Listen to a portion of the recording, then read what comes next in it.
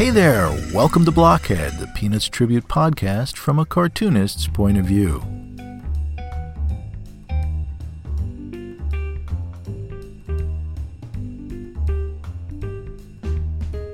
My name is Jeff Grogan, and I will be your host for the next few minutes to talk about Peanuts, Charles Schulz, and all things Charlie Brown, Linus, Lucy, and Snoopy too. So sit back and enjoy.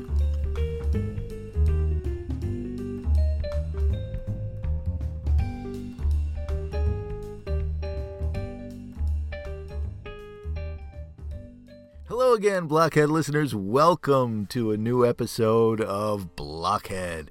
Have we got a special one for you today? We have on board with us the daily cartoonist for one of the longest running, most iconic comic strips in the history of comic strips. Yes, indeed, we have got Marcus Hamilton of Dennis the Menace. So, oh boy, this is a treat. Marcus Hamilton is one of the nicest, sweetest people I have ever had the good fortune to sit down and have a 2-hour conversation with. And he is not only that, he is a fabulous storyteller, and he's got a bunch of them to tell. So about illustration and the history of illustration and the publication industry in the 1970s, and then we talk about Hank Ketchum, and there are some stories to tell about Hank Ketchum, and this is just so good. One story rolls into another, one right after another. You can't believe it, and it's like a hot fudge sundae. You've got to eat it all in one sitting. You can't split it up, and that's why today this is a big 2-hour episode, because there's just no way, once you hear the first part, you just couldn't live without hearing the second part right away. It's just too good.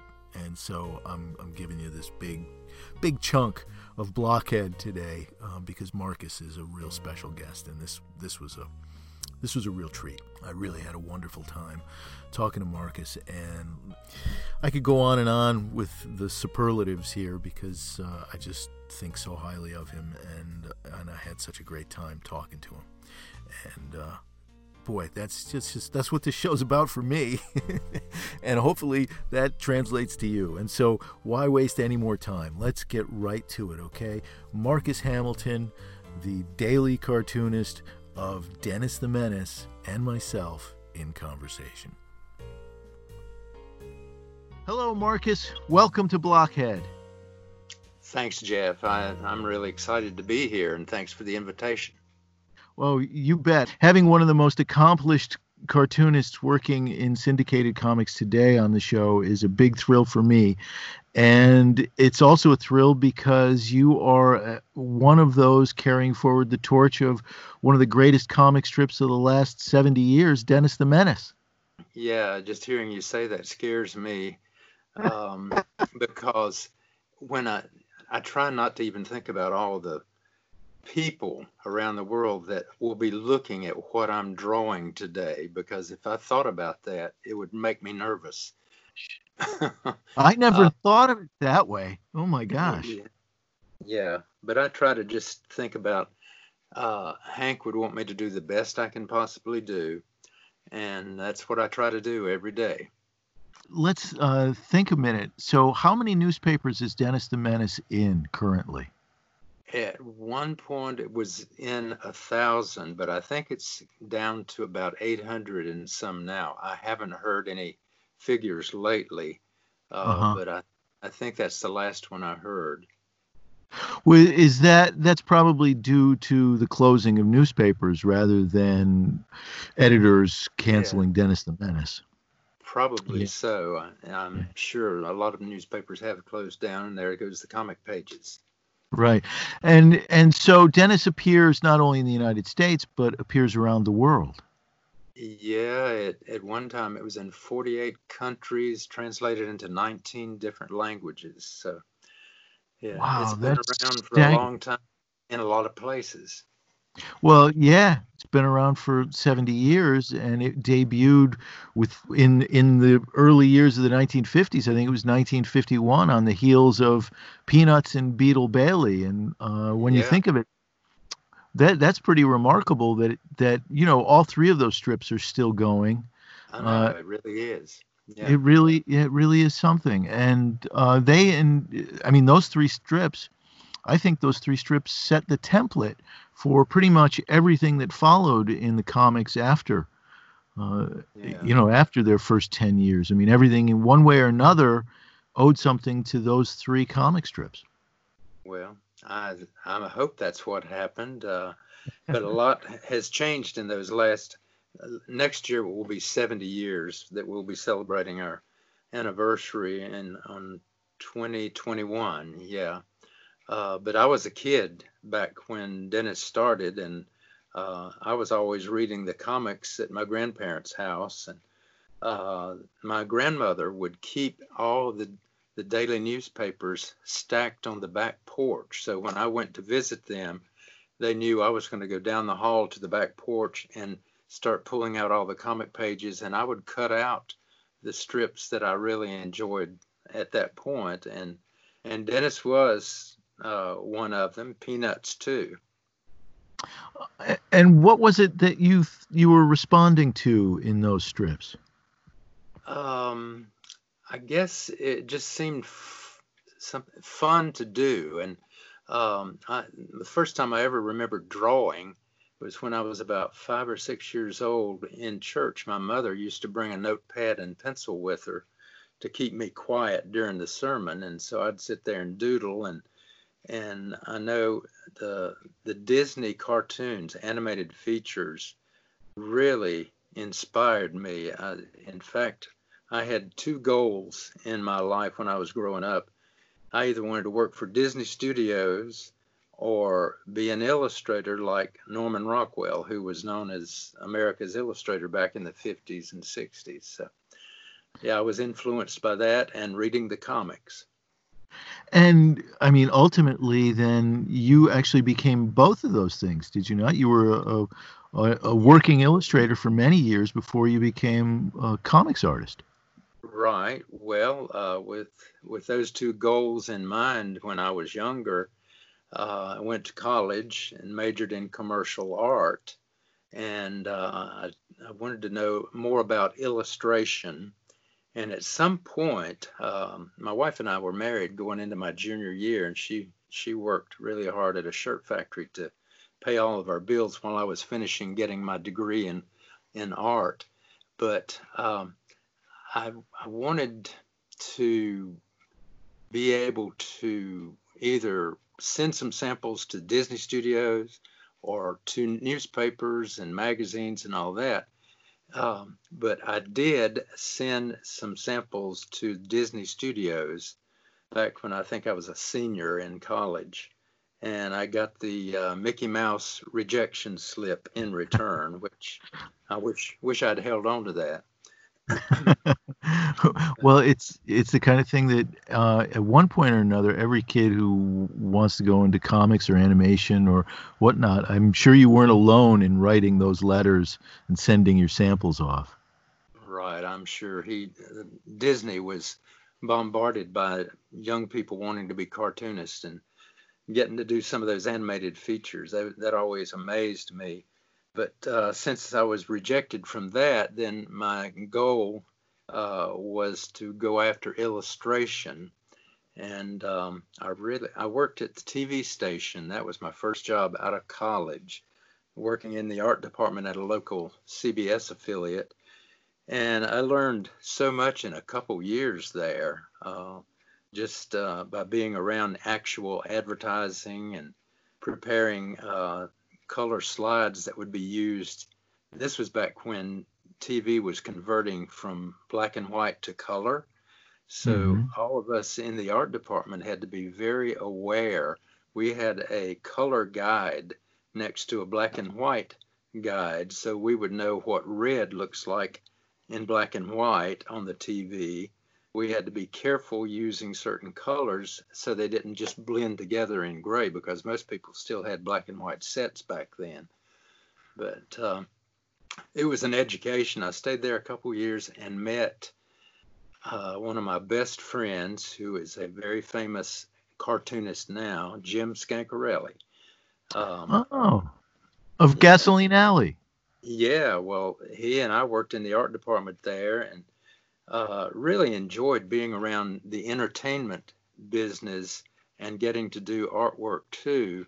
But we both left and went. He became a freelance illustrator, and I went to work at a design studio in uptown Charlotte and learn more about advertising art. And but on my own, I just started sending samples, like color slides of some of my paintings I had done, to all the art directors at every magazine I could get an address for. And eventually I got a phone call from the art director at True Magazine up in New York. And this was when I was still working at the design studio in downtown. And my boss always encouraged me to do whatever I wanted to do. He did not discourage me from trying to get freelance work. But the art director at True Magazine said he liked the samples I had sent. Would I be willing to do 40 drawings of all the new model cars coming out the next year, 1972? Ooh, I don't like to draw cars. I'm a people artist, but I couldn't turn down my first opportunity. So I said, sure. So I stayed up all weekend that weekend and just did little black and white drawings of all the new model station wagons and sent them off. And he called back and said, I like those. Would you like to do a full page color illustration? And I thought, wow, this is amazing. This is what led me into a career as an illustrator. And the art director at True Magazine moved up to Golf Digest magazine. And he continued to call me and say, would you like to do a sketch for this? And they weren't paying too much, but it was just a real opportunity to do what I'd always wanted to do as a career. So as more and more of those assignments came in, I'd get phone calls from different magazine art directors who had talked to the art director at Golf Digest, and I thought, this is fantastic. So I quit my regular job in 1972 and became a full-time freelance illustrator. And that's not an easy step to take because you don't know when you're going to get a paycheck. But what I liked was I wouldn't have a boss looking over my shoulder every day telling me what to do. Right. Yeah, you know what that's like. It's quite a trajectory that you've taken from working in the television industry, which was, I think, it sounds like you were working in the TV industry in the late 60s, right? Yeah, it was 65 through 68, I think it was. Yeah. It's funny, my aunt worked in local broadcasting back in the 60s, and so it was kind of neat. She used to be able to introduce us to some of the television personalities, the local TV personalities and stuff, which was for a kid like me at the time, what a big thrill that was. In the 60s, because there was so much TV that was local, there was a kind of an energy about it and a sense of creation, I think, at least that I felt when she took me around to the TV studio. I mean, you had a little town like the one I came out of had a local TV station, and there was a sense of, possibility that I think maybe exists on the internet now, but kind of went out of TV in those days after a while. But that was an exciting period to be there. It was. I really enjoyed, just like you were saying, getting to meet personalities. Whenever a movie or TV star was, making the rounds to promote their TV show or a movie that was coming out, they would always come to the TV station to be on their, we called it the noon report back then. And I'd always go out into the studio when I found out Johnny Cash was going to be there. Oh my gosh. Edie Adams came. That was Ernie Kovac's wife. And Dennis O'Keefe came. And I've still got the autographs. I would print up a little card with their name on it and then take it out and say, would you sign this for me, please? And it was just a thrill to meet those people, and a great opportunity. I'll never forget that. Well, I was just thinking, Charlotte's a big town, so big name people would come through, and that I can imagine that must have been just a thrill. So the leap from television to going out on your own, that was a big risk, and I'm assuming your wife was supportive in that, and as she was when you were working through college. Yeah, she was. I always appreciate her. We're celebrating our 57th anniversary this year, so she has put up with a lot of ups and downs in my career and college and all that. But yeah, I started becoming a freelancer in '72, and rented me a little studio in a basement under a bridal shop. It was cheap, and right before that, though, I almost forgot this. When I quit the design studio, I had had an opportunity to go to work in Atlanta, Georgia, for a graphic design place called Graphics Group. Mm. And I had seen a lot of their illustrations in McCall's and Ladies' Home Journal. And I thought, wow, that would be a step toward doing national work. So that was when we sold our house in Charlotte. Our two children were just 2 and less than a year old at that time. So we moved down to an apartment in Doraville, and I went to work at Graphics Group, learned so much from the staff there of artists, but we really missed Charlotte. And after Hmm. 6 or 7 months, we decided it's time to go back to North Carolina. So I gave them my notice, and we moved up to Charlotte and got us an apartment there until we could afford a house again. And that's when I rented me a studio so that I could freelance. Hmm. And I did a lot of advertising work for local companies like Duke Energy and the natural gas place and all that. But I kept sending samples to these art directors at magazines. And I got up my nerve, and Kay, my wife, supported me in this.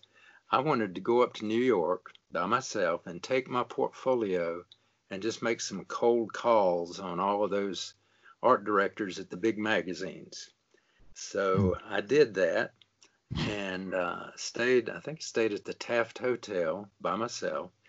And each day, I stayed about 4 days. Each day, I knew the address of all of those magazines because I had done my homework, Hmm. looking through magazines to see what the art director's name was and all. I would go in and make a cold call, and I say, I'm from Charlotte, North Carolina. I'd like to see the art director if I could, and tell the name. And they said, do you have an appointment? I said, no, but I just flew in from Charlotte to stay for a couple of days. And they'd always say, well, let me check with the art director. I never was declined an opportunity to meet with the art director, and I don't know how that worked out. But uh, while I was there, I picked up a freelance assignment from Cosmopolitan, from Wow. Good Housekeeping, Hmm. Reader's Digest, a little magazine called Beyond Reality. Oh, Uh, cool. so when I got back home, I was just thrilled out of my mind. I couldn't believe I had done that. And some of my artist friends said, I can't believe you would go make cold calls. You should have made appointments with those art directors. That was rude. So the next year, I decided I was going to go back again. But this time, I called ahead and said, I'm going to be in New York these days, and I'll be bringing my portfolio by. I'll call you when I get there. So, unbelievably, when I got up there and started calling the art directors, some of them I had never worked for, they said, I'm sorry, just drop your portfolio off on Tuesday afternoon. You can pick it up on Wednesday. And I thought, why did I waste my money and my time coming all the Mm. way to New York when all they wanted was to see my samples? So from that, I learned a big lesson about freelancing. You don't have to go in and see the art directors in person. I started printing a folder every 6 to 8 months with samples printed on the folder, and it would fit in their file cabinet. And at the top of the folder, it had my name and my contact information, and that's all they needed. That kept me in business for 21 years. Wow. That's amazing. So did you have a wide variety of images, or did you focus in on, like, I mean, so often times now, the instruction for an illustrator, a young illustrator coming up, is to focus in on a kind of niche, focus in on, if you're doing golf illustrations, then, in the style of, Leroy Neiman or something. Make sure you do golf illustrations. If you're going to do, stuff in the style of Disney, do it, continue and make sure there's consistency.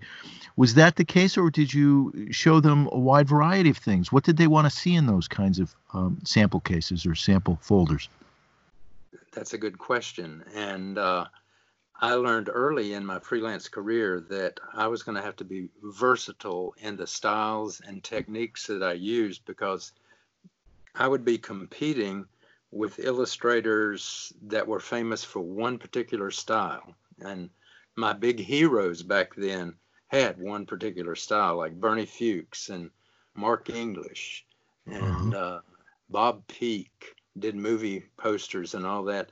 And so I worked in every medium: black and white, pen and ink, acrylic paint, Dr. Martin's dyes, humorous, realistic, whatever the assignment called for. And so when art directors would call me, they'd say, I got your folder. I see a lot of different styles here. How many artists do you have working for you? I said, thanks for the compliment. That's just my work. I have to be able to compete, I have to work in a variety of styles. They said, well, I like this particular style. I'm going to send you a manuscript, and if you will do it in this style, a full page or a double page, the art director would tell you, what you were going to be responsible for doing. And it was always a fun challenge, because every assignment was a different challenge. And I look back over some of the things I've got in my studio and hanging on the wall or packed away in a closet, and I think, I don't know how in the world I ever did that. I couldn't do it today if I had to. Did you send them originals? Yes. This was before computers and before FedEx and fax machines. Everything was over the phone and first class mail or special delivery. And I would wrap these huge illustrations, like 20 by 30 inches, some of them that were double page. I had to be sure they were wrapped safely so they could not be bent. And then they would call me when they got it. And there was, I'm trying to remember what the law was about copywriting. And to them, the magazine owned your artwork. That was back in the 60s and 70s. But then they passed a law that the creator of the art is the owner. The magazines are merely paying you a fee to use it. And when that came along, I started getting all of my artwork back from the magazines, which was great. I'd never even thought about it. I thought once you do it and give it to them, that's theirs. But some of the artists must have gone to Congress and pushed that through or something. In comics in particular, that's always historically been a big issue. When we go back and talk about, Jerry Siegel and Joe Shuster and how they signed a contract for Superman for $130, and Jack Kirby at Marvel and all of the artists who worked at Marvel and DC during the years, the whole idea that they did all this work that ended up in the shredder, some of it, because it went directly to the publisher. And then somewhere around in the mid-'70s, late 70s, there was a lot of activity. Particularly, I remember Neil Adams being in front of leading the pack in some ways for Jerry Siegel and Joe Shuster, trying to get artist rights, so that they would get their work back, which I think is, just so important, because a lot of times those images can be used again. And if they were being used again, like, for example, I've seen illustrations by Jack Kirby, John Romita, all those Marvel guys on T-shirts for years and years and years. And you do those illustrations, and the company's receiving a fee for them, but the artist isn't getting any royalty. And so there was a lot of inequity that had to be addressed, and so it's good that they started sending you your work back. Do you have any idea when that might have been? It had to be in the late 70s, I would think. That makes sense. Yeah. Yeah. That was something I was thankful for. Whomever started that fight to give the artists their work back, I'm appreciative of that. But I got to do work for every magazine I'd ever dreamed of. I've got a list of them somewhere, but I did a lot for Golf Digest. I became one of their regular illustrators, and Tennis Magazine was also owned by the same publisher, and the art director there gave me a lot to do. But the ones that I really enjoyed were the Saturday Evening Post was the highlight of my illustration career. Norman Rockwell. Yeah, because I was following in his footsteps. I thought that's right. Where he got to start. So I had done some inside artwork for story illustrations in the Saturday Evening Post and loved doing it. And then one year, 1978, the art director called and said, we're going to be doing a feature for our Christmas issue that will include Bob Hope because of all the times he's gone overseas to, entertain the troops during Christmas season.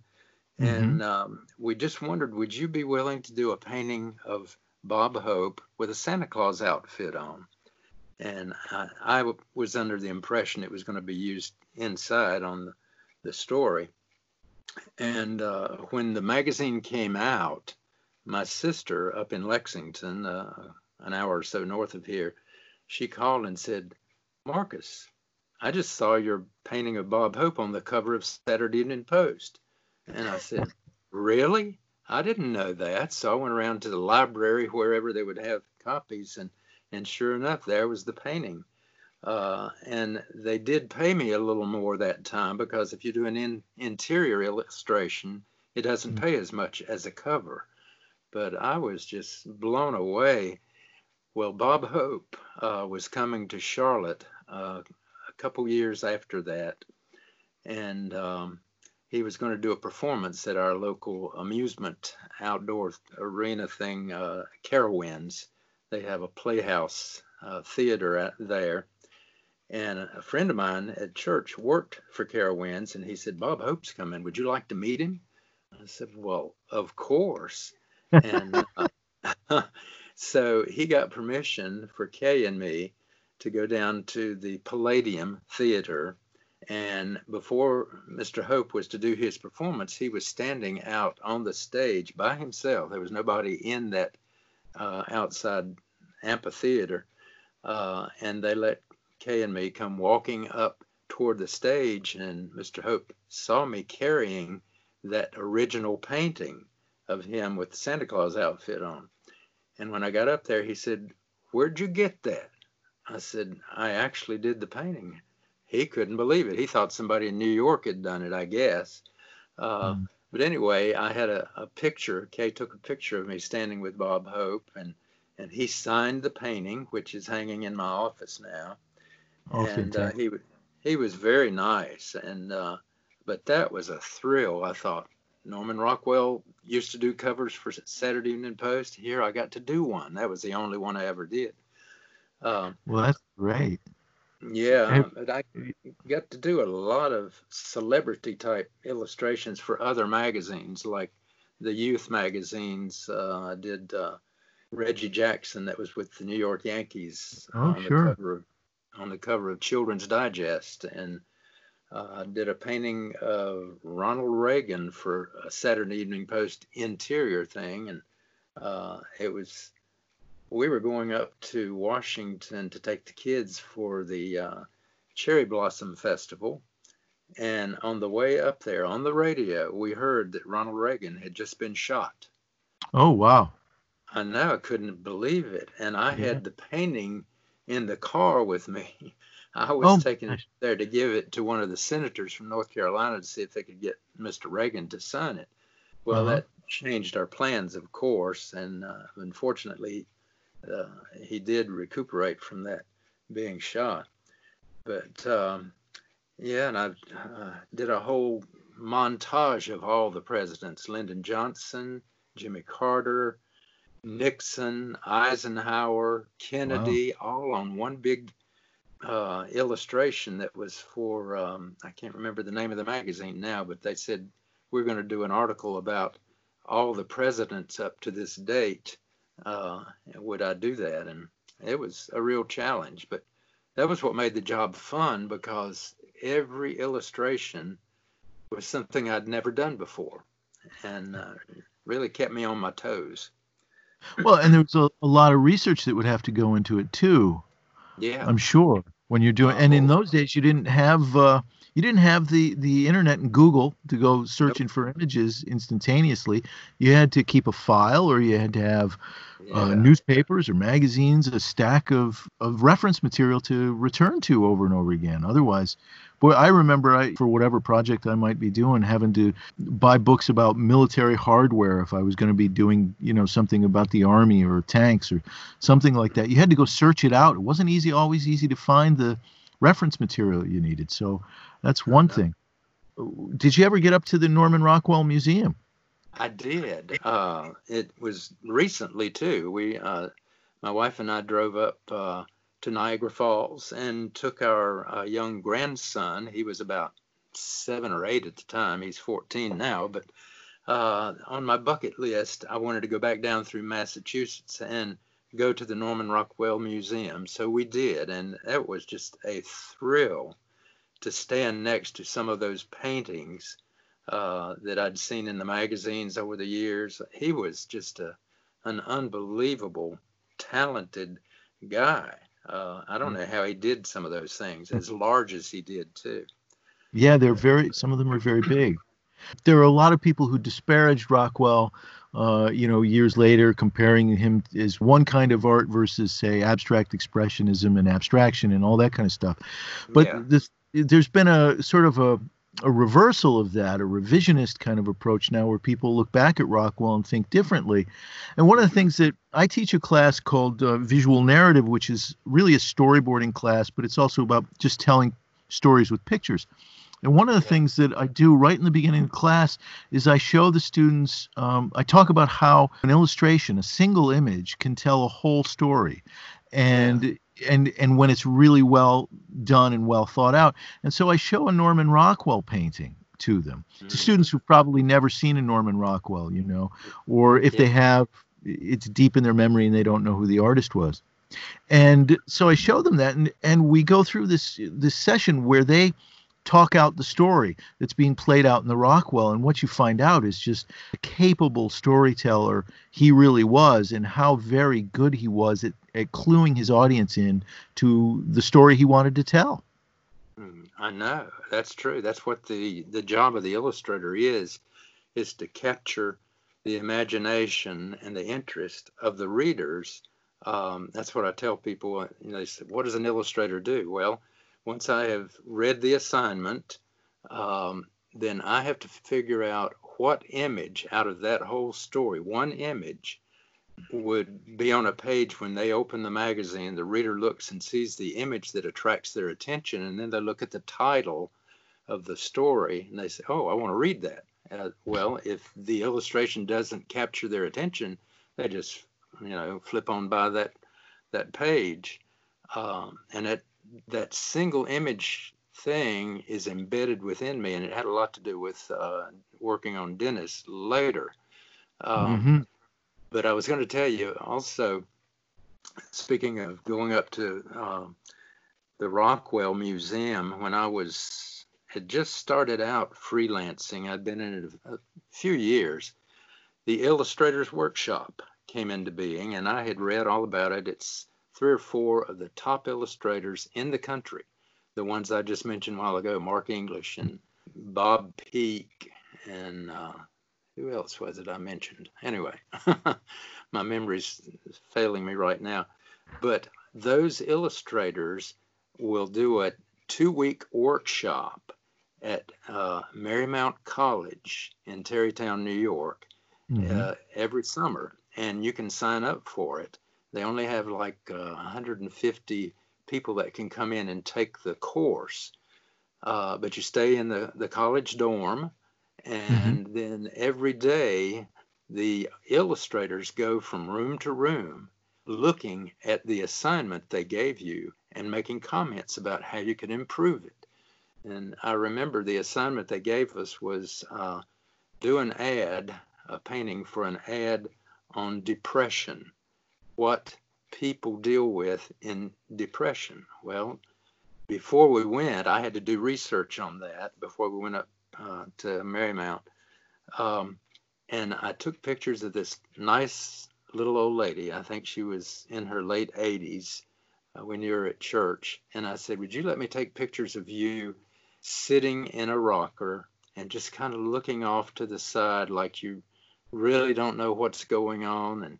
And so I took lots of pictures and I did the paintings from that reference I had. When you said gathering reference material either in magazines or books, which I did a lot of, mainly I would go around and ask my neighbors or strangers to let me take pictures of them for an illustration I was working on. So I learned how to manipulate. I would go up to somebody and say, I'm doing an illustration for this magazine. Would you let me take a picture of you like you're playing cards or doing something? And I said, I can't pay you, but I will give you a copy of the magazine when it comes out. And everybody was all for it. Never had to pay anybody. But anyway, at the Illustrators Workshop, then at the end of that 2-week event, each person that had signed in, some of them were professional artists, some of them were amateurs, but you learn so much from those big professional guys because they're giving you secrets you didn't know about how they did texture and all this stuff with the paintings they were doing. Then we had to take our final painting up onto the stage in front of all of them, plus the 150 other people there that signed up, and explain why we did this illustration the way we did. And then you would get a grade from the instructors. And I learned more in those 2 weeks than I did in 4 years at college. Wow. I mean, it was amazing. Well, so, yeah, when you're standing up in front of the best, right? I know, it makes you nervous, but you're excited because they're getting to look at your work instead of you looking at their work. And they know from experience what works and what doesn't work. And they can give you suggestions. And it really did help me the rest of my freelance career. Does anything stand out from those sessions, like a particular lesson that stuck out or stuck in your mind since then, or is it all kind of just a blur? Well, what stuck out was each one of those illustrators had a different personality, and they had a different style or technique. And I loved when we went to Bob Peak's studio. He invited us there.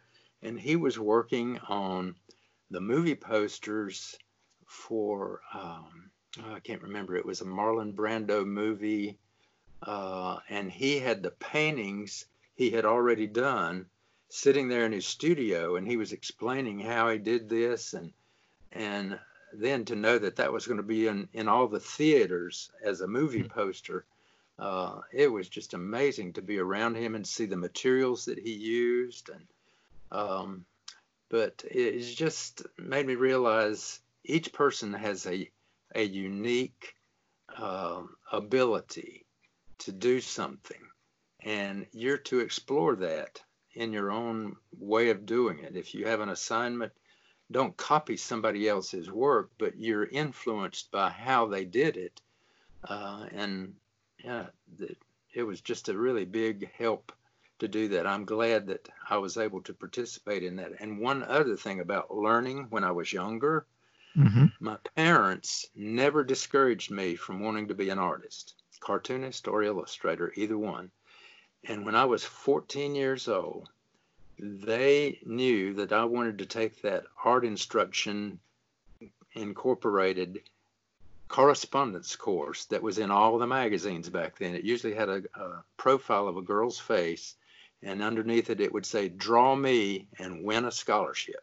Right. So I had sent that in and didn't win a scholarship, but one of their representatives came all the way to Lexington, North Carolina, and talked to my parents and me and told them that your son really has an ability and he would really be rewarded by taking this course. It lasts about 2 years. And they said, well, we're all for it. So they paid for me to take that course. And it was illustration and cartooning. But every month they would send me a new booklet, paperback, and you'd read one chapter about this kind of style. And at the end of the chapter, there would be an assignment. Now you draw what you just read about, and you would send it to them up in Minneapolis. And the professional illustrators that were on staff would critique your work, and they would put a sheet of tracing paper over what you had done, and they would show how they would have handled that situation, and they mail it back to you. It was just an unbelievable experience. I'm so thankful my parents were willing to pay for that when I was 14 years old. Well, do you know who worked for art instruction? I know the other one was Famous Artist, and that was the one I think that Charles Schulz worked for. Yeah. Well, no, Charles Schulz worked for art instruction in Minneapolis. Well, yeah. Yeah. Okay. Well, I didn't ever get any of his comments on my work. Well, you never know. I suppose they assigned each one. I don't know if they revealed who it was that was. No, they didn't. No, they didn't. So I wouldn't have known. But that's amazing. So what year let's see, what year are we talking about when you were 14? Not to pin you down, 14, but let's see. That was in 56, I guess, 57. I think he was still working there then. Yeah. He didn't. So. He might have been. I can't remember exactly the dates. I know other people will know. He moved to California and he left art instruction. And by that time, he'd won the Rubens, so things were happening. But I think he stayed working with art instruction until the mid-50s. So that's kind of, wow. What a coincidence. You just made my day. Isn't that something? I thought about that. I'm so surprised. But what do you know about that? Oh my gosh! Well, it's great to hear that you found it very helpful and sent you on your way. Really. Yeah. Well, what I learned early in my life was never stop learning. Always experiment with any new style that you've never done before. If you don't like it, move away from it. But like pen and ink, that was a real challenge for me, drawing with a rapidograph pen. Now I use a croak wheel pen, but I was going to tell you how my illustration career came to an end. Well, I was going to, before we get to that though, I want to talk about that too, because it's that in and of itself is an incredible story. But the one thing I wanted to comment about before we got that far was when you were in your heyday as an illustrator, we're talking about tons of magazines that were being published at that time that were using illustration throughout the magazine. I remember growing up, reading magazines my parents subscribed to and whatnot. I remember Golf Digest. I probably saw a bunch of your illustrations because my dad subscribed to that magazine. And so I saw a bunch of stuff in Golf Digest, but I'm thinking about all of the magazines you mentioned, and all of the ones you talked about. What a thriving publication industry, and to think that they were all using illustration, not photography, at that time. Yeah, I know. That was amazing to me. I love to get magazines just to see whose illustrations were in them. And you'd see some new guys coming along, not meaning male, but male and female, when I said guy. But they were willing to take a chance on any new artist because they wanted to be right up to date with the latest technique and style. Sure. Um, so it was a real challenge, but I loved it. Um, and and I would give anything to go back and be able to talk with some of those art directors that were willing to take a chance on me living in Charlotte, North Carolina, and they were up in New York and Chicago, California. I never did meet most of them, uh, Wow. but I was so thankful that they were willing to take a chance on a guy from North Carolina to do an Well, illustration. I think you're selling yourself short there. I have a feeling your portfolio was pretty spectacular. But so you wanted to tell the story then about how your career in illustration came to an end, and I think that coincides with what happens in the publishing industry. So how did that happen?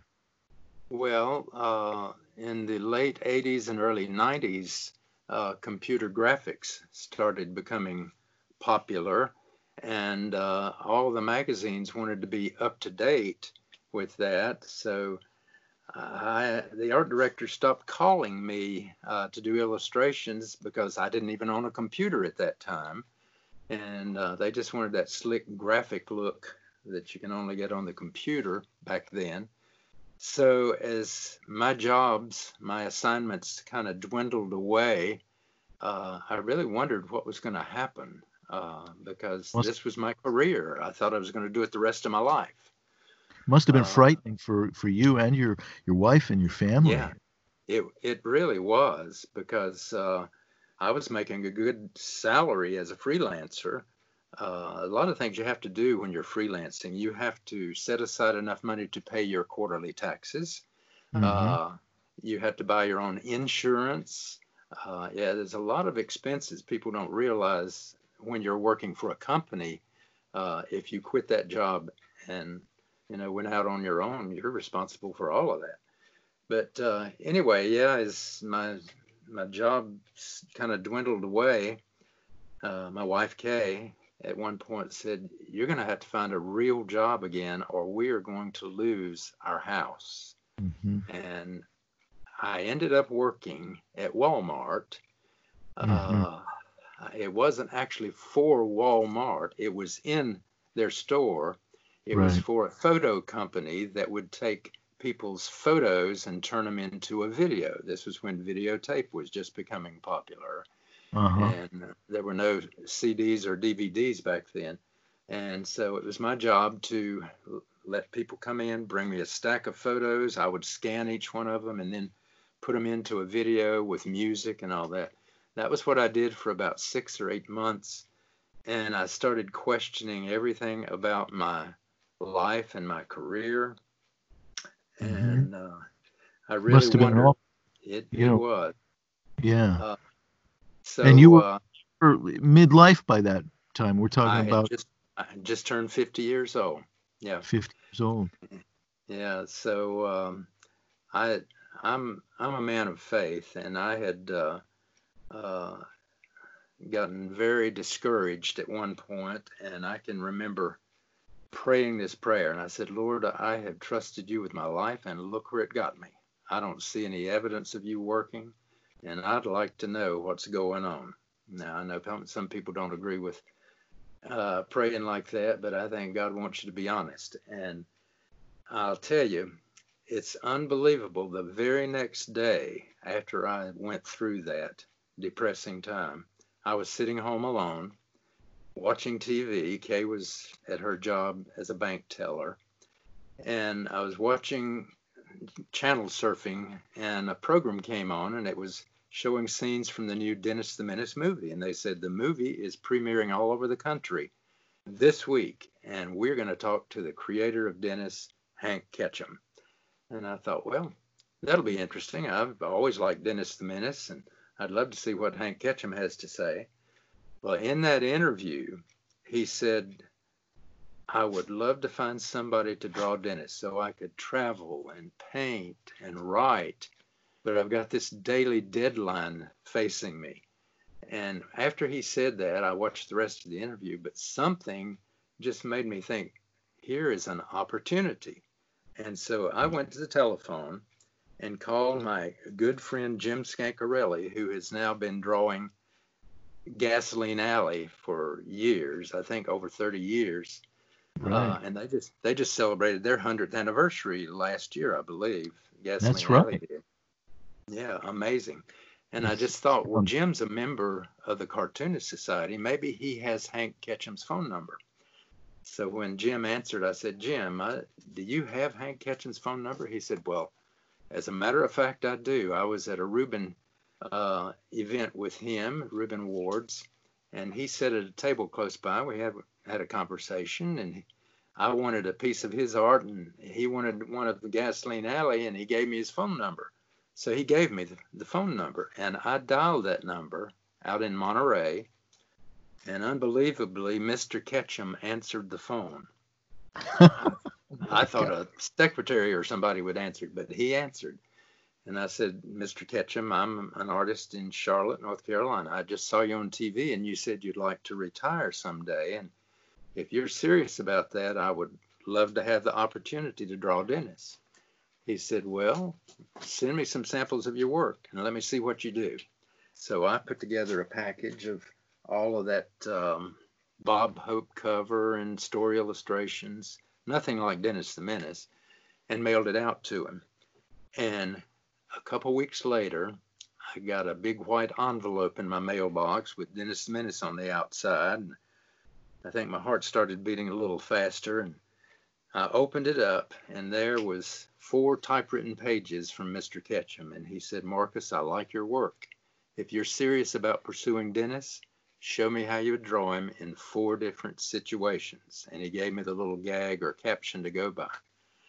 I was just ecstatic. I couldn't believe Hank Ketchum, one of the best cartoonists, most respected in the business, would take a chance on a total stranger he had never met 3,000 miles away. But if he was willing, I certainly was too. So I ran around to every bookstore that might have a Dennis comic book, or Hank said he had a new book that just came out, The Merchant of Dennis the Menace, that I might want to read. So I went and bought that, and I did the 4 sketches, mailed them out to him, and very, how would you describe when you're really nervous about waiting on his reply?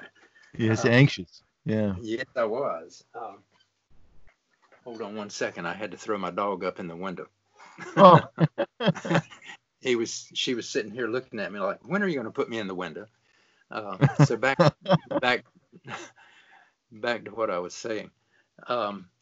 So he said he really liked my work, and if I was serious about pursuing Dennis, show him how I would ink those drawings I had sent him.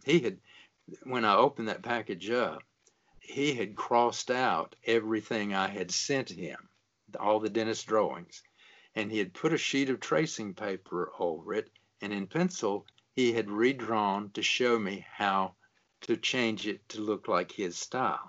Talk about art instruction incorporated. When I was 14, it really brought back memories of that's what I learned when I was 14. Let the expert look at your work and then show you how they would have done it. So anyway, to make a long story short, he agreed to train me to take over drawing the Monday through Saturday daily panels when he would retire. And, you know, Ron Ferdinand has been drawing the Sunday Dennis since 1982. Wow, I didn't know that. Yeah, he's been around a long time, and he's 11 years younger than me. Wow. But anyway, and then Mr. Ketchum invited, well, I would send him my ideas after he sent a gag. I would fax them to him. He would fax them right back, and he would draw over them, or he would say, this is good, or I don't like this. He was very bluntly honest, and I'm thankful he was. He had a great sense of humor, too. So anyway, I was going to tell you, after I started doing the panels some, you have to work 6 to 8 weeks ahead. So Right. the panel that comes out today, I did it a long time ago. I don't even remember what I did. But one day I was opening our Charlotte paper and looking at the comics, and there was Dennis that I had drawn. And my goodness, I had left the freckles off on Dennis. 5 freckles on one cheek and 3 on the other. I could not believe I did that. Oh, it really stressed me out. So I faxed the copy out of the paper to Mr. Ketchum. I knew he was 3 hours behind me. And I said, Mr. Ketchum, I'm afraid I made a capital offense in Denniston. I left his freckles off in today's panel, and I am so sorry. So I waited and waited. About 3 hours later, the fax machine came on. I ran over and grabbed it, and he had sent it back and said, don't worry about it. Just give him twice as many tomorrow. I thought, wow, at least he's got a sense of humor. That's great. Yeah, I'll never forget that. Well, now, what I've heard about Hank Ketchum is that he was a very stern taskmaster when it came to his assistants. He had very clear ideas of what he wanted and was very, as you've just said, very forthright about getting what he wanted. Right, he was. And there are times I could show you right now. I've gone through my files. I keep everything I've done for the last, how many years? 26 years. I keep a different file folder for each week, so I can go back and look at my drawings if I need to, or when I'm gone, maybe my family might appreciate them. I don't know. They'll probably put them on eBay or something. But anyway, what I really liked about Hank being so honest was his sense of humor. And I did. That's okay. We love dogs. Yeah, Minnie. What are you barking at? Hey, listeners, I hope you're enjoying the podcast. I hope you're enjoying today's interview. If you are and you want to show support, head on over to my Patreon page. That's patreon.com/Jeff Grogan. At Patreon, you can contribute as little as $1 on a regular basis to ensure the longevity of this podcast. Your support will help keep it commercial-free and free to the listening public. And in exchange, you'll get some pretty neat stuff. There are at least 3 different tiers. Each level offers its own distinct rewards. So check it out today at patreon.com/Jeff Grogan, GeoffGrogan. Any amount is welcome, and your support is greatly appreciated. That's patreon.com/Jeff Grogan. Thanks again. And now back to the interview. But I would make a mistake, and I knew I had to get Mr. Ketchum's approval before I could send them to Reed Brennan, who prints up the proof sheets every couple of weeks. There was one panel I was working on, and it was Dennis and his buddy Joey sitting in the sandbox playing, and Dennis's cat, whose name is Hot Dog, is standing over on the other side, kind of digging. And Dennis says, I love my sandbox, but Hot Dog really loves my sandbox. Yeah. So I did the drawing, I faxed it to him, and Hank sent back and he said, Marcus, you don't know how to draw cats, do you? And I faxed back and said, well, we have 2 cats. I think I know. He said, well, you need to study it. And so I redrew the cat. And so I sent it back to him, and he sent it back again, and he said, you're still not doing this right. He didn't show me anything. And I waited, and all of a sudden a fax came through. He had taken a stat or a fax out of a Encyclopedia Britannica, and it was the skeleton of a cat. And he just sent it back to me with no explanation. So with my little sense of humor, I redrew Hot Dog as a skeleton cat in the sandbox. and sent it back to him and regretted that I had done it after the facts went out. I thought, oh no, I hope he doesn't take that wrong. And he sends back a sketch of him at the drawing board, and he's a skeleton. And he said, if you had done it right the first time, I wouldn't look like this. Oh, that was so funny. He could have redrawn it himself for all the time he took criticizing your cat. Yeah. Exactly. But he wanted to be sure when he turned it all over to me to do, and he wouldn't be involved in the drawing, that I had better be dependable to do it the best I possibly could. So how long did you work under his tutelage like that? I mean, when did he eventually let go of the reins?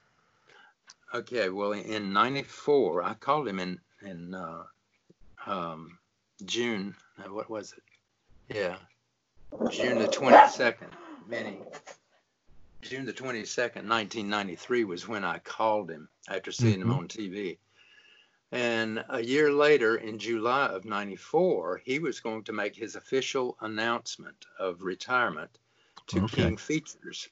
And so he flew me up, and Ron, who was visiting his parents in upstate New York somewhere, or it might have been right there in Brooklyn, I don't remember. Anyway, he just drove over, and Hank met us at King Features, where he went and talked to the bosses. We had lunch at the Palm Restaurant, and Hank showed us all the cartoon drawings on the wall, which was amazing. But after he made that announcement that Ron would continue doing the Sunday page and I would be taking over the Monday through Saturday panels, Ron went on back up to his parents. My flight was a few hours later, so Hank said, why don't you come up to my hotel room, since we don't see each other in person very often? We can just have a little chat.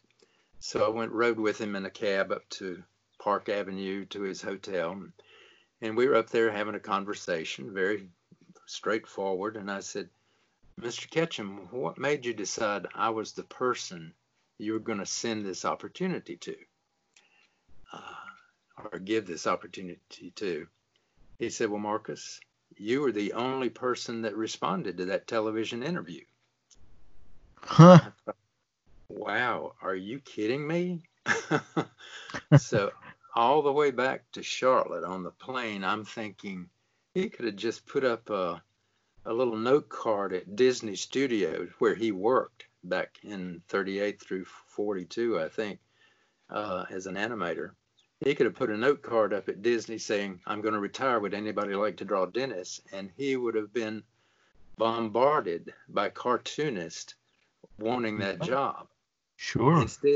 Instead, he had one illustrator from Charlotte, North Carolina, that just happened to call him at the right time. That amazed me, that it all just kind of fit together. Some things are, I know it sounds a little hokey, but some things are meant to be, right? And right place, right time is a big part of. Yep, it's a big part of what leads to success in this, that, or the other thing. I think too often we sort of, I guess, in our enthusiasm for the idea of meritocracy, we forget the idea that part of talent is also, there's this inexplicable part of being, first of all, putting yourself forward in that way, having the confidence and having the chutzpah and having the motivation to do that. That's the first step. And then the second step is following through. And then the third step is being prepared, right? They say, what is it? Right. It's, you have to have done all of the hard work before those opportunities, become available to you, even, and you did. You had this whole backlog of a whole career that was very diverse, and certainly when he saw what you could do, he said, "This guy can do almost anything. I'm sure he can adapt to what I need him to do." Well, that's amazing. Mr. Ketchum flew Kay and me out there to meet him, and he met us at the airport in Monterey, and he even offered to carry my luggage. I couldn't believe he did that, but he had rented a car for us, and he had his little sport car. He said, follow me. I'm going to show you where you're going to be spending a couple days at Carmel at a bed breakfast inn. And so we followed him down there, and he drove around by the beach and then went back to the bed and breakfast inn. And when we got out of the cars, we were unloading the luggage, and he said his wife, Roland, had picked this place out for us to stay, and Kay can shop or do whatever she wants to. And he said, I want you to come into the office at 8:30 the next few mornings, and we will just work together and all that with Ron. And at the time, Karen Matchett was also doing the Sunday page with Ron, and Dottie was the secretary. But anyway, as we stood out there, Kay went into the bed and breakfast to start getting stuff ready, and Hank wanted me to stay out there and talk with him. And he said, now, one thing I want you to know, you have got to have fun while you're drawing, because if you have fun, the reader will pick up on it. If it stops being fun, they'll pick up on that, and they'll stop reading your strip. Wow. Now, I thought, I've never forgotten that. And he said, another thing, every gag, he said the Sunday page and the daily panel are two different animals. That's why he said, I want you doing the panels, and Ron's going to continue doing the Sunday page. The Sunday page is in color, has 6 to 8 panels and talk balloons to get the point across. You have one image to tell a complete story of that gag, and you don't have color to work with, because this was before they started colorizing the dailies. And I thought that was a good story too, because as you had said a while ago, the fact that I had had that experience in illustrating, to take a manuscript and do a painting that would capture people's interest, that's what Dennis is. When they open the newspaper and see all these comics, if they see one panel that captures their attention, Hank said, you got 10 seconds of the reader's time. They'll look at the image if it's good, then they'll look at the gag to see how it relates to that image and look back at it, and then they move on. So that's your job. And he was so right. He knew exactly what he was talking about. Yeah, I mean, absolutely. It's very much a part and parcel of the kind of illustrations that you were doing. Capture that story in a single image. And as a matter of fact, I have to tell you this. I told you before that when I introduced my visual narrative class, I put up a Norman Rockwell, right? Yeah, well, right. The second image that I put up on the screen, you're not going to believe this, and I'm not making this up. It's a Dennis the Menace image. Oh, and it's likely, I'm not sure exactly the year, but it's a more recent one, so I'm sure it's one of yours. It may be. It just goes to show how well you accomplished that task. It was a job, believe me, but it was a wonderful job, and I'm so thankful I've had the opportunity, and that Hank was willing to take a chance on me. And Mrs. Ketchum now is keeping me on the Dennis team. And when you said it might have been one of my drawings, in the last about 6 or 8 months, I've had some help with Hank's son, Scott Ketchum. He's a talented artist, and he's now on staff with the Dennis team. And Ron does the Sunday page, but once in a while he will pitch in and do a daily panel for me. I'll send him a gag. And so a couple months ago, we were planning to take a trip out to California before all this virus thing came about. We had already reserved a flight, the tickets on the flight, and I needed to be another couple of weeks ahead. So I asked Scott and Ron, if I send you some gags, would you do some daily panels, and I will insert them as I need them. And they did. So some of the ones that they did back then are now showing up. So you can look. Scott signs his as S. Ketchum, and the other one you would see Ferdinand. Scott is also helping to edit the gags. We have about 15 writers that send us their ideas every month, and so he's going through and selecting the ones that he thinks will work, and then he sends them to me. And so it goes on, right? The business goes on, and it's kind of Yeah, cool. It's a family business. But yeah. back in the day when you first started and you started hmm taking over for Hank Ketchum, was he writing the gags, or was he relying on people to feed the gags to him? He told me that when he started doing Dennis, he knew he would run out of fresh ideas if he were doing it over and over. So he started using professional writers out in California, and I was told that a couple of his writers were the same writers that wrote for Bob Hope and also Oh, for Johnny Carson. oh my That gosh. yeah, that's how they made their living, was write jokes for these people and also for cartoons.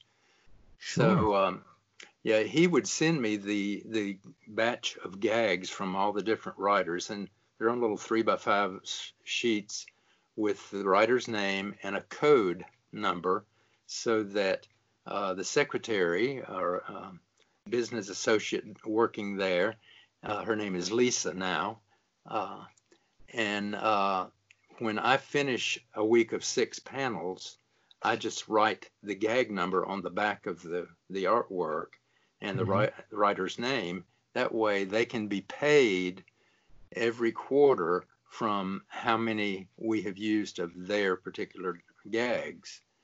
Um, so once in a while we'll make up our own gags. Ron does, and Scott's made up some, and Hmm. once in a while I'll do it. But I'm more into the drawing than making up the jokes.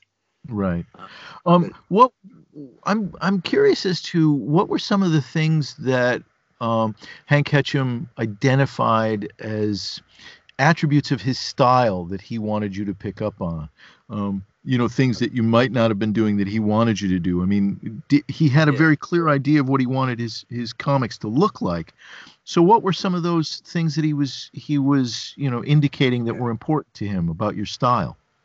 okay. He indicated to me that he wanted the thick and thin ink line work that you get by using a Gillette 170 pen nib.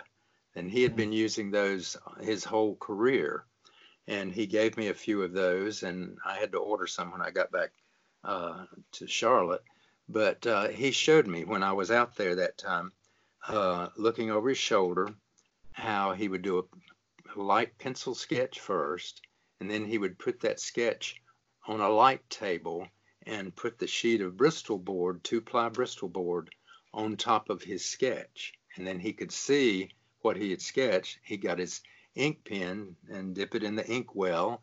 He didn't use, a Pentel or felt tip pen or anything like that. He did the old fashioned way and insisted that I do it that way too. So I had to learn how to use a Gillette 170 pen point, which I'm still using, but I also use a chisel point marker once in a while to do the thicker lines and fill in the black spaces and all, instead of using India ink and painting it with a brush.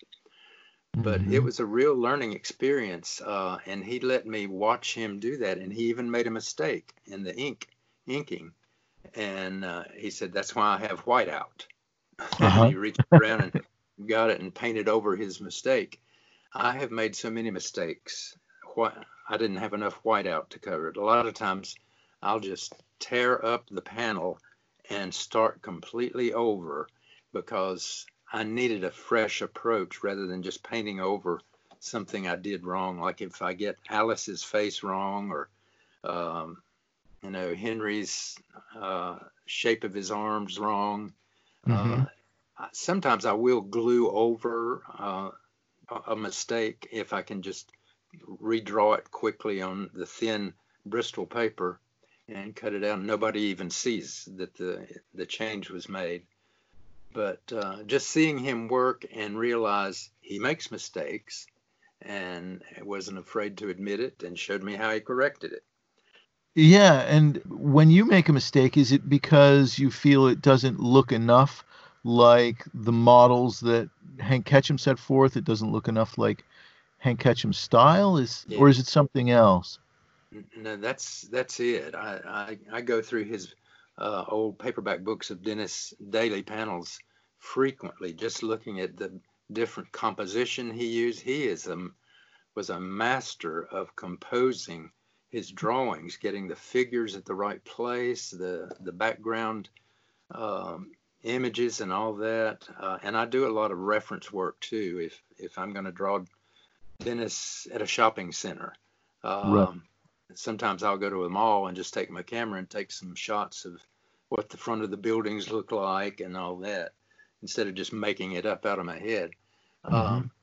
But yeah, it's a real challenge. And I was going to tell you about some other things that were funny. Please do. While I was there, I was working at one of the desks, the light tables. In fact, he took that light table apart and sent it to me here in Charlotte, and it came in 3 different packages in 3 different trucks. And I had to get some young people that knew how to put it together. 2 guys that were doing my yard work came in, and they put my drawing table together for me. But anyway, when I was there working, and Ron was in his studio room doing the Sunday page, and Hank would come out and look at what I was doing, and he noticed that I had put a notch in the upper right corner of the border and of the panel. He said, "You don't do that. That's my trademark." I said, "Oh, I thought I had to do everything exactly like you were doing it." He said, "No, you draw that border straight across. Don't put a notch in it." So it's funny, later on, when he was inserting some of my panels along with his, my family and friends could always tell, even if it didn't have my name on it, if there was no notch in that upper right-hand corner, that was one I had drawn. And that was fine with Mr. Ketchum. He didn't care. But also, while I was there, before he invited Kay and me to go eat dinner with him and his wife, Roland, up in Pebble Beach, which was a thrill, I was drawing away on one little panel, and it had Henry, the daddy, and Dennis talking about something. Hank comes out and looks over my shoulder, and he said, I also had gotten some reference out of Hank's files, so I would know how to draw the characters. He came over, and I had the panel laying there in front of me, and he said, "No, you have made Hank's nose too long. That's not the way Hank's nose looked." And I think, I don't know if I should tell him this. I said, "But that's not my drawing. That's yours." Ooh. So he said, "You're kidding me." I said, "No, it's one I bought. See the notch in the upper right-hand corner?" Oh my God. So he had invited me to his home to have dinner with him and Roland, and Kay and I were over there, and we were sitting in the den just having a good discussion, and I didn't know how Hank was going to ever get over that. And he says to Roland, "You would not believe what Marcus did to me today." He said, he was using one of my drawings to look at, and I came out and told him that the nose was too long on Henry's face, and he told me it was my drawing. Can you believe that? And Roland just laughed. So he got a taste of his own medicine. Yes, he did. Oh my gosh. Yeah. But that was fun. I was thinking, it's interesting to me because I've always heard little stories about Hank Ketchum from a distance, reading this thing or that thing, and that Hank Ketchum was very much a businessman, and he looked at Dennis the Menace as a vehicle for creating a living, making a career, and it became a business property. But when you describe him and the way you talk about him, it sounds like he was detail obsessed down to the last little mark and little line on the comic, so that he was while he may have put forward this idea that he was just a businessman in a sense and a cartoonist who did this, but it was a media property for him. Yeah. It comes across as a guy who is deeply obsessed with every detail about the work he puts out that's got his name on it. You know, he sounds as obsessed as any really obsessed artist is. Yeah, I guess all artists are that way with their creation, and he definitely wanted to be sure I was carrying on his style, and people wouldn't look at it and say, "Oh, that's not Dennis the Menace." So that's why I tried my best to do what he told, and I appreciated that he was like that. He When he did actually pull away from doing the dailies, it was about a year later. He had been inserting some of mine, but then he turned everything over to me, and that was a big thing to do. I was Sure. kind of scared about that, and Mm-hmm.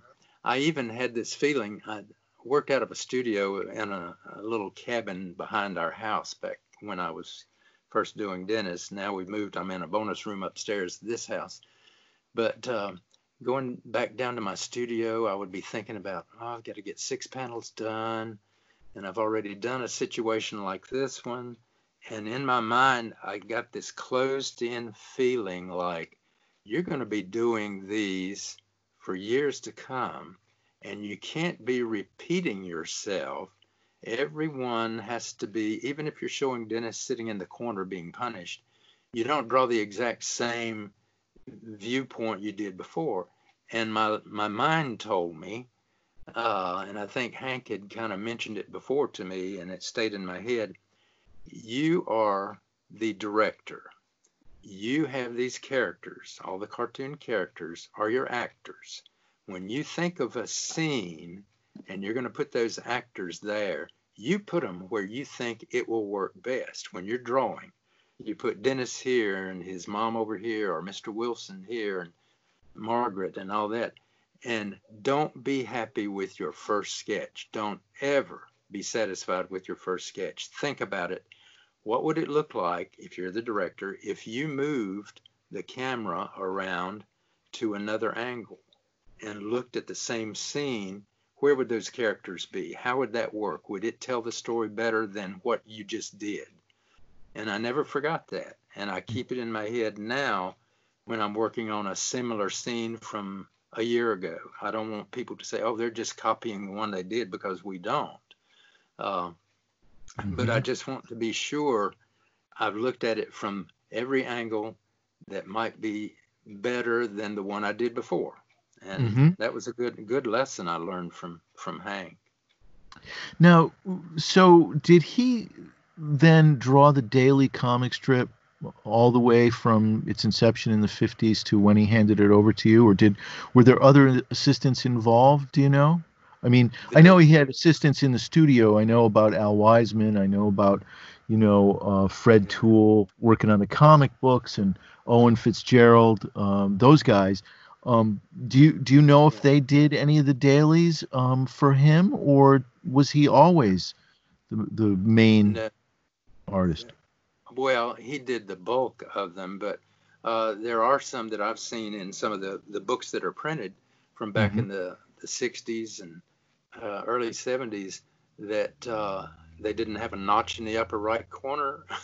Okay. And I knew, I can't remember some of the artists' names, but I think Bob Bugg, B-U-G-G, was one that worked on the dailies, and some others. Ron Ferdinand would be a perfect person to talk to about a lot of the history, because he was there for so long and got to know all the other artists that worked with Hank. Oh, okay. I think you need to give him a call. He would probably love to do this. I would love to have him on, sure. Yeah, but he is so smart. I am amazed at all that he remembers from when Hank was actually doing it, or when Ron would do a few of the daily panels himself. Hank was really a perfectionist in his drawing. And as he got older, I look at some of the drawings and I noticed he did get a simpler composition, because some of the ones he did earlier, I mean, the detail is unbelievable. black section with cross hatching and Mm-hmm. all of that. But then when he was training me, he said I was overdrawing. He said, you need to simplify. In fact, Mm-hmm. he had sent back one of my faxes one day when he was training me over the fax machine, and it said KISS on it. And I didn't know what that meant. And I showed it to my wife, and she said, that means keep it simple, stupid. I said, oh, that's what he meant by that. Keep it simple. And that is KISS with a period after each of the letters. Well, I will have to say that that does sound like something that probably happened in his style as part of the evolution of newspapers and how the comics on the page began to shrink. I mean, back in the 50s when he started, think about Yeah, all the comics that were on the page then and how detailed they were. They were bigger too, and I imagine as time has gone on, not only his competition but also the room on the page got smaller. yeah, So yeah, so he and had to change it. I agree. And he knew you've got to get a message across in that one glance that somebody looks at that panel. And if you've got it cluttered up with all this other stuff, you're going to distract them from the gag. Yeah. Um, and yeah, you're right. When he retired and he left the strip in your hands, did he? Did you ever hear from him about the Oh, dailies after that? yes, he would fax me occasionally, and I still would send them to him, and he said, Oh, "Yeah, these are fine." I always faxed him.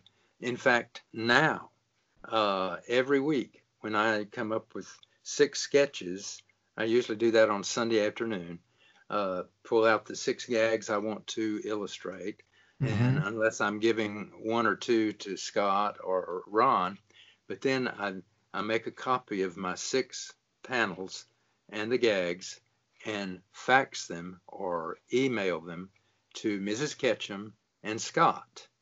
Mm-hmm. And both of them have a say so.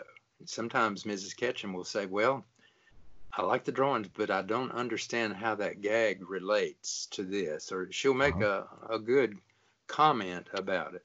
And and then Scott, a lot of times will change the gags or maybe something in the drawing that he said, well, if you move this figure here, I think it would fit better with the picture.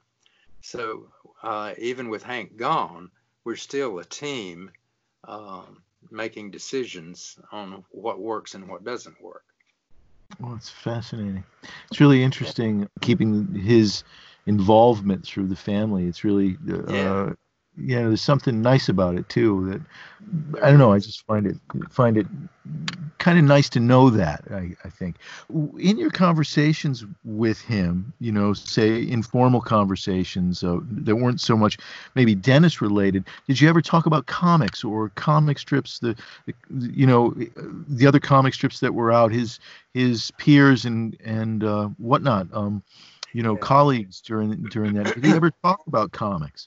Not that I remember, really, but talking about Schultz Mm-hmm. and being a colleague of Hank, Sparky as he called him, I just saw in his book yesterday, I knew you wanted me to say something about Charles Schultz and Peanuts, and I always loved the Peanuts comic strip, and it's because it was simple.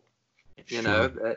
that's what I liked about it was the simplicity of the characters, and they related to each other so well, and everybody liked that. That's why Peanuts was so popular. But Mm-hmm. Hank had written about in his book about the Merchant of Dennis the Menace.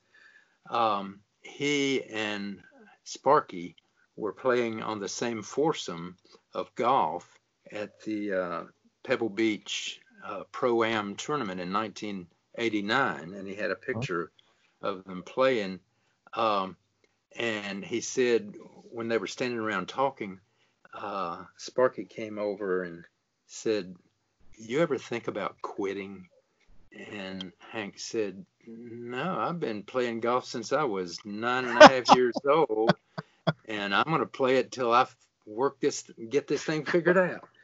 And said Sparky laughs at him, said, "I don't mean golf. I meant cartooning. Do you ever think about retiring?" And Hank said, "I had to collect my thoughts for a minute. And then I said, retirement has never entered my mind. Training a couple of talented assistants and working fewer hours might be attractive, but I don't plan to join the rocking chair Metamucil Club. And another thing, old cartoonists never die, they just slowly erase themselves." That's great. But he said he and Charles Schulz or Sparky had a good relationship and respect for each other. Mm-hmm. They were doing very different things. Yeah. In their comics, I mean, very different things. And part of that had to do with the fact that Hank Ketcham's work was one panel or, two panels at the most if it was, split up. But and Charles Schulz had that 4-panel playground to work in. But their temperaments in terms of what they were after, I think, was very different. I mean, do you think that Ketcham saw Dennis primarily as entertainment for an audience? I'd never thought of it that way. Well, it's interesting because I think Schulz began to think that, Peanuts was, I don't know that he ever got it into his mind that Peanuts was more than entertainment, but somehow or another, that's where he went,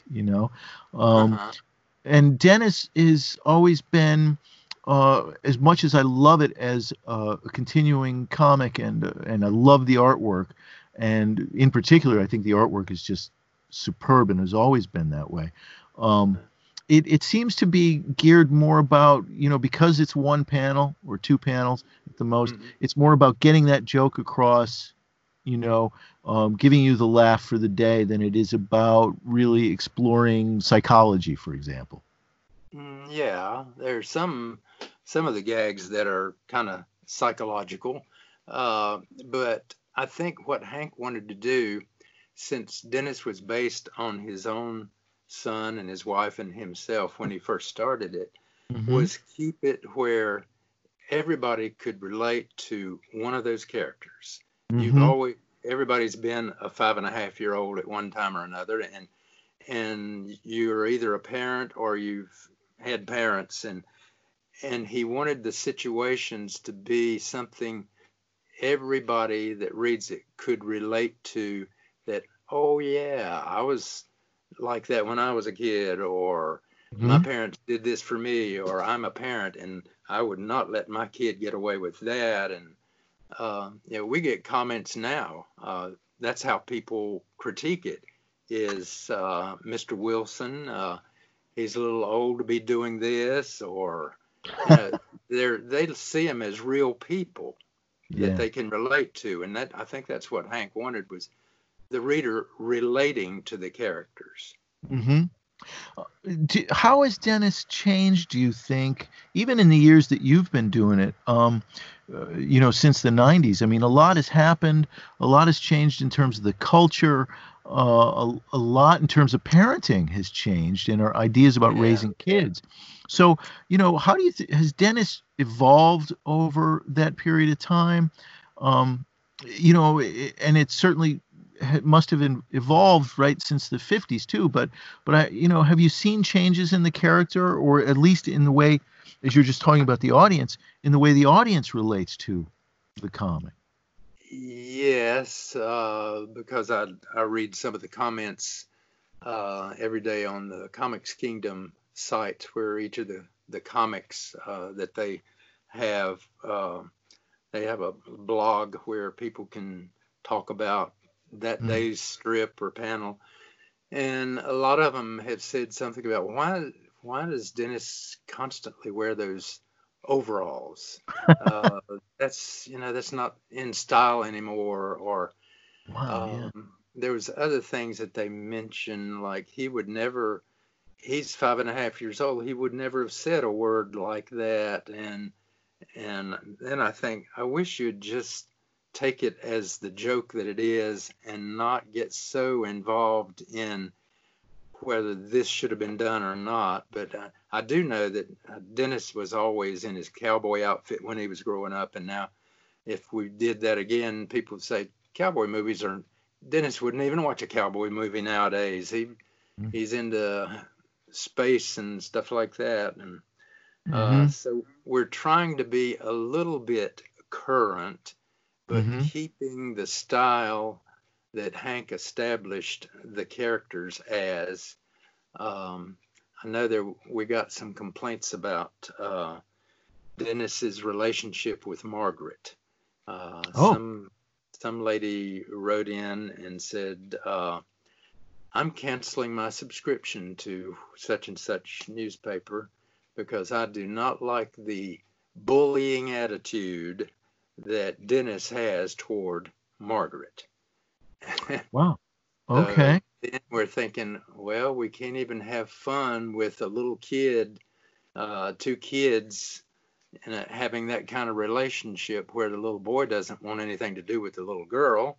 It's not bullying, it's just reacting in a boy-girl way, the way we grew up. But I can understand their concern.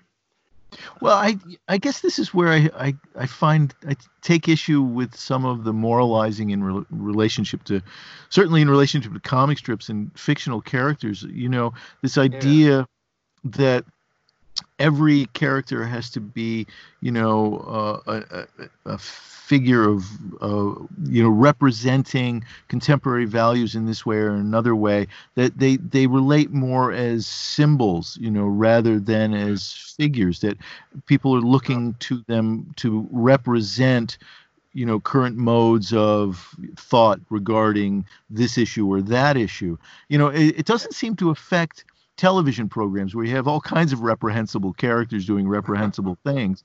But in the comics page, particularly in the newspapers, you know, it seems as though the audience really takes exception, at least in some regard, and they expect, okay, you know, whatever attitude we have about this, that, or the other thing, whether it's, you know, gender relationships or not, we expect them to be borne out in Dennis the Menace and Margaret. And, you know, I mean, on the one hand, the strip has to change with time, and that's true, and reflect contemporary mores in one way or another. But at the same time, children behave the way they behave, and you know, so there's nothing wrong with being honest. I always had I had a lot of resentment as I was a kid with those PTA organizations who used to get involved with children's entertainment and children's TV. They ruined a lot of really terrific animated programs in the late 60s and 70s with those attitudes, you know. You know? I do, yeah. Well, there is such a variety now in the comic strips. There are characters that are very edgy and current. And if that's what people want to read, that's why it's there. I would say most of the people who still read Dennis the Menace are not in the younger generation who didn't grow up with him like I did, and I know you didn't grow all the way up with him, but you're younger than I am. But they were familiar with Dennis the Menace and the movie and the TV show, and so I think 45 up through the old age people are the ones that still read Dennis the Menace and expect it to be the same kind of mentality it was when they always enjoyed it before. So it's a toss-up. We have to be a little bit sensitive to the current trends, and we also have to think some of our strongest supporters are going to stop reading Dennis if he becomes something Hank didn't create him to be. Well, I tell you, and that's a very fine line to walk, and a difficult line to walk. And I'll tell you, I'm okay. So without giving away too much, I'm 60. Well, I'll be 60 in a month. I'll be 60. So but Dennis is deep in my, you know, cultural memory. And if Dennis stopped wearing overalls, I think I would be upset. I know, yeah. That's how you identify him, by what he's got on, just like Charlie Brown. I know. I've never known a kid to wear a striped shirt like Charlie Brown. There's something anxiety ridden in all of those little jagged lines.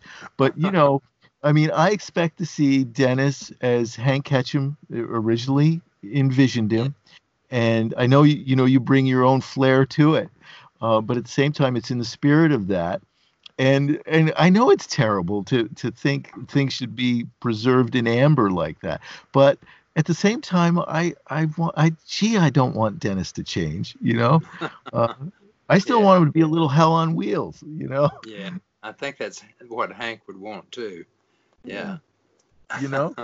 So They- so so so that's a difficult thing to do. But so among the greatest comic books that I have in my collection are some early Dennis comic books, and I have uh-huh. I have to say that and I know Hank Ketchum oversaw the production of those. Those are some of the funniest comic books I've ever read. The ones printed by, I think it was by Fawcett and Dell. And they were done by Hmm. Al Wiseman, and Fred Toole was the writer. They're just some of the Right. funniest things I've ever read. And in all of those, Dennis wreaks havoc everywhere he goes. Have you Yeah. found that that Dennis wreaking havoc in that way, has that caused any problems in today's environment? Somewhat. And we try to keep him from doing physical things, that could be seen the wrong way. I know that years ago, Dennis came on originally with a slingshot in his back pocket and would use Oh, it whatever he wanted to do, and that he could use it for some things we would not allow him to use it for today. But now with all the conceal and carried and all that stuff with weapons going on, they actually stopped us from having Dennis with a slingshot. okay. I didn't realize there was an ordinance out in California that you could not have slingshots. I don't know who told me that, but so we Hmm. don't have him shooting his slingshot like he used to. I did use him uh, one day recently when Dennis was at a bowling alley and he was using his slingshot to knock down that last pin. Hmm. Um, Oh, but we haven't gotten any comments about that. well, yeah, shooting inanimate objects, I suppose, Yeah, yeah, is a whole different thing than shooting at birds and things. Like I think he probably did in the yeah, early days. Yeah. right. And Yeah. Well, even like a Nerf gun okay. or a water gun that looks like a machine gun. Hmm. I hesitate to use something like that, even if we have a gag related to that. I know how it would be taken by today's critics, Hmm. and we'd just as soon not start something like that. Yeah, Um, I can understand it. Yeah. yeah, So, did you have any favorite comics? I know you mentioned some of them, but as years went on and your illustration career yeah, took off, did you stay in touch with comics? Did you continue to read the comics at all as yeah. time went on? Uh, right. I always like For Better or For Worse Oh because I yeah, okay. relate to that. Um, and Peanuts, of course. And um, let's see, what were some of that? Right now, my favorite is Pickles. Oh Um, sure. because I can relate to those old people, couple sitting around making comments like that. In fact, it looks like it could have been a Mr. and Ms. Wilson comic strip takeoff. They would have fit really well with those. But when I was younger, what got me interested in illustration too was Prince Valiant. I Oh loved that artwork. I could not believe that was the only comic strip in the paper that was so well drawn and illustrated. It didn't even look like a comic strip, it looked like an illustration. yeah. So I always respected Hal Foster and his artwork. Um, and what else did I? Oh, Little Abner. That Okay. was my other favorite. Every day I would read Little Abner. I just loved the way Al Cap drew the characters and Snuffy Smith. And one of my closest friends right now is John Rose, who has taken over Snuffy and is doing a fantastic job of capturing the original look that Fred Laswell was the last cartoonist that did it and turned it over to John. But John just has a great imagination about how to use the characters in Hoot and Holler, and it's just, he's really good. He's writing it as well? I think he does, yeah. Okay, great. He would be another good one to interview. Believe me, he would love. And I'll give you that information. Great. Yeah, we'll email. Yeah, we will. Yeah, okay. I was trying to think of other comics that we don't take the newspaper anymore, because I can go online and look up every comic book, comic strip, and the different syndicates and all that. And the newspapers had gotten to where there were more advertisements than there were really real news. And I hate to say that, but a lot of that, they've been bought by bigger companies that are using advertisements to make a living, I guess. Well, yeah. Unfortunately, you pick up a Sunday paper now, and it's 90% ads and 0.5% comics page. There's hardly anything there. Yeah. And I think they've been shooting themselves in their own foot for a long time in that way, because the comics in the sports section were always the things that sold the newspaper, and particularly on Sunday. And so, how long do you see yourself? Do you ever see yourself retiring from? What was it Hank said? The cartoonists never retire; they just erase themselves. That's a great line. Yeah. Well, I'm at the age where the daily deadlines, and I can relate to Hank when he was saying that in that interview, because I know what that's like. When you have deadlines, sometimes it takes the joy out of doing artwork, because I've always thought the difference between fine arts and commercial art. Commercial art, you have a deadline you have to meet. Fine arts, you paint when you feel like it, a lot of times. And you put more of your personal feelings into fine art. But when you're doing commercial cartoons that have to be done by a certain time, you've got a deadline, and whoa, if I don't even feel like drawing, I've got to do it anyway. But no, I still love doing it, but I'm at that point where I would really like to have a little less stress, not having to do 6 panels every week. And that's why Ron and Scott are helping out. And I don't know, my wife would love for me to retire. And I don't know what I would do if I did retire, because a cartoonist artist doesn't stop drawing when they retire. Right. But do you have any suggestions? No. Well, maybe you'll paint, I mean, but that's what Hank did. Is that what Hank did when he retired? He did some of the best fine art. In fact, he started a traveling art show of all of his paintings and drawings. It was called From Denis to Matisse. He loved Matisse's work and that style of painting.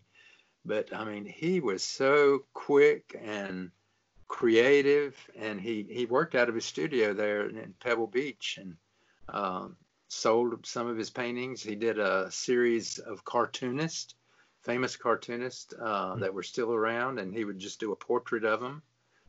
Wow.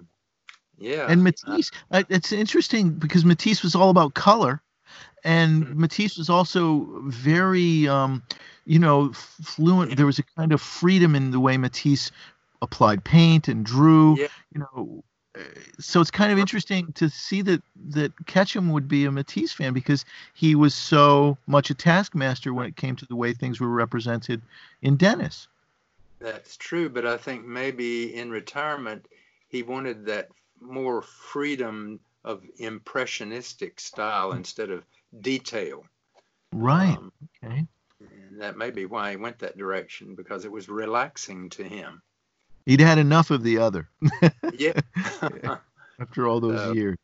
but I have been very fortunate, and I'm so thankful to Hank for taking a chance on me, and realizing it was that one phone call that gave me this opportunity. If I had given up when my career ended as an illustrator, and here I was working over at Walmart, thinking, what am I going to do next? Be a Walmart greeter or something? Oh my God. And but then I saw that interview, and something in my head just said, "There's an opportunity," and I Yeah. took advantage of it. And I was prepared. As you said before, you have to be prepared. When I look back, that first career as an illustrator wasn't my career. That was my preparation so that Hank would see what I had done and hired me to take over drawing the Dennis Dailies. It's an amazing story. It really is. And I have to say, you know, I think anybody who lives long enough, it goes through these ups and downs in their life and their career, and at some point or another, you know, you find yourself wondering how you got where you got, and you know why you didn't take this road or why you didn't take that road, and it's easy to despair. It's easy Yeah. to, particularly, you know, in the field that we're in the field of the arts, there are these moments where you feel isolated and alone. You feel at sea. You don't feel any support. And what you show, which is shown in your story, is that not only do you know, have to have the preparation, but you have to be able to take the leap of faith in a way, Yeah. take That's that true. step forward and take the initiative when it's presented to you. And who knows what Don't might happen. don't give up. Don't Don't ever give give up. up. Yeah. Don't give up. Believe in yourself. And I think Right. that's a wonderful message to come from your story. And you know, it's just really, it took me by surprise when I found out that that was, you know, the story behind your coming to work for Dennis. And I just think it's an incredible tale, because I do know a lot of people who were illustrators in that period of time. Uh-huh. I went to school with some very talented people who had begun illustration careers in the early 80s and were doing pretty well into the 90s. And then all of a sudden the bottom dropped out of Mm. illustration. Their Yeah. particular kind of illustration, painterly illustration and whatnot, hand drawn illustration. And all of a sudden, you know, it was gone. And it wasn't Yeah. at the time that, you know, it wasn't like now when magazines are going out of business left and right because of Yeah. what, you know, it was a different time. It was a switch to a different kind of image making, and all of a sudden all these folks found themselves out of business and at sea, and it was hard for a lot of people. And I know. some Well, continued, some didn't. it reminds me of one thing I'd like to close with, that um, Mhm. when I go do programs for senior adults or kids or anything, but usually if it's the adults, no matter where I go do it or who's there, somebody always comes up after my program is over and they'll say, "Thank you so much for sharing what you did, because I'm going through the same kind of situation right now and I'm wanting to give up, but you were saying you didn't give up." And that's when that opportunity came along. And that makes me feel so much better that they didn't just see it, that, hey, that guy's up there bragging about what he's doing. I'm not bragging. I'm ex- experiencing something that I want other people to know can happen to them if they'll just keep the faith and stick with it and don't give up. And that is particularly, you know, right now we're going through the COVID crisis. So many people have lost jobs, and you know, Yeah, maybe looking at the a blank wall and thinking, you know, what do they do next, and on the edge of giving up. And your story is an inspiration, you know, for well, people to keep going, because you don't know when one door closes, another one opens. You don't know what's around the corner. It's a hard so, lesson to keep with you every day, but it's true. well, I agree with you, Jeff, and I appreciate the opportunity that you've given me today. I've It's enjoyed been talking with you. It's been my honor and my pleasure. I mean, I feel, it's just wonderful it's wonderful to talk to you, to hear all these stories. It's wonderful to learn about your career, and I feel as though I'm speaking to somebody who's carrying the torch forward for comics, and you're an inspiration, Marcus. It's been a real pleasure having you on the show. Well, I want to say I looked up your work on your website, and I was amazed at the versatility and the different styles and mediums that you work in. You're very talented. Well, golly, thank you very much. Coming from someone like yourself, as accomplished as you are, that means that means a lot to me. So I thank you very much for that. You didn't have to say that. I appreciate keep doing what you're doing and sharing some of these stories on your podcast too. I will, because I love sounds like dog calling. Okay, well, maybe it's time for us to hang up. Okay, thanks, Jeff. Thank you, Marcus. I'll be in touch, and thank you for being on. Talk to your daughter. All right. Bye-bye. All right. Bye-bye. Bye. Wow. Wow. That's all I have to say after that interview is just wow.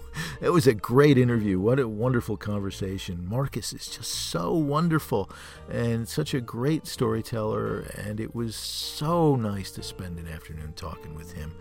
And it makes me want to go back and reread Dennis the Menace and dive deep into that comic strip and check out Marcus's work. And it's just it renews my appreciation for the Dennis the Menace comic strip and the achievement of Hank Ketcham and all of those who've worked with him to ensure the longevity of this wonderful comic strip.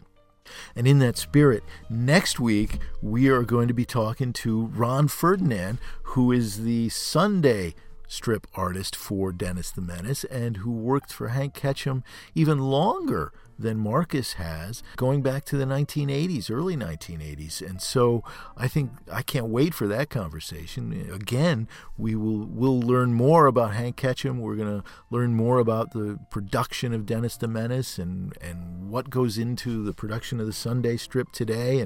And I'm sure that he's got some incredible stories to tell. So I am really looking forward to that. And following on the heels of Ron Ferdinand, I'll be talking to Jan Elliott of Stone Soup, which is going to be terrific. And then we have another torchbearer, if you will, of a legacy comic strip, John Rose, who does Snuffy Smith.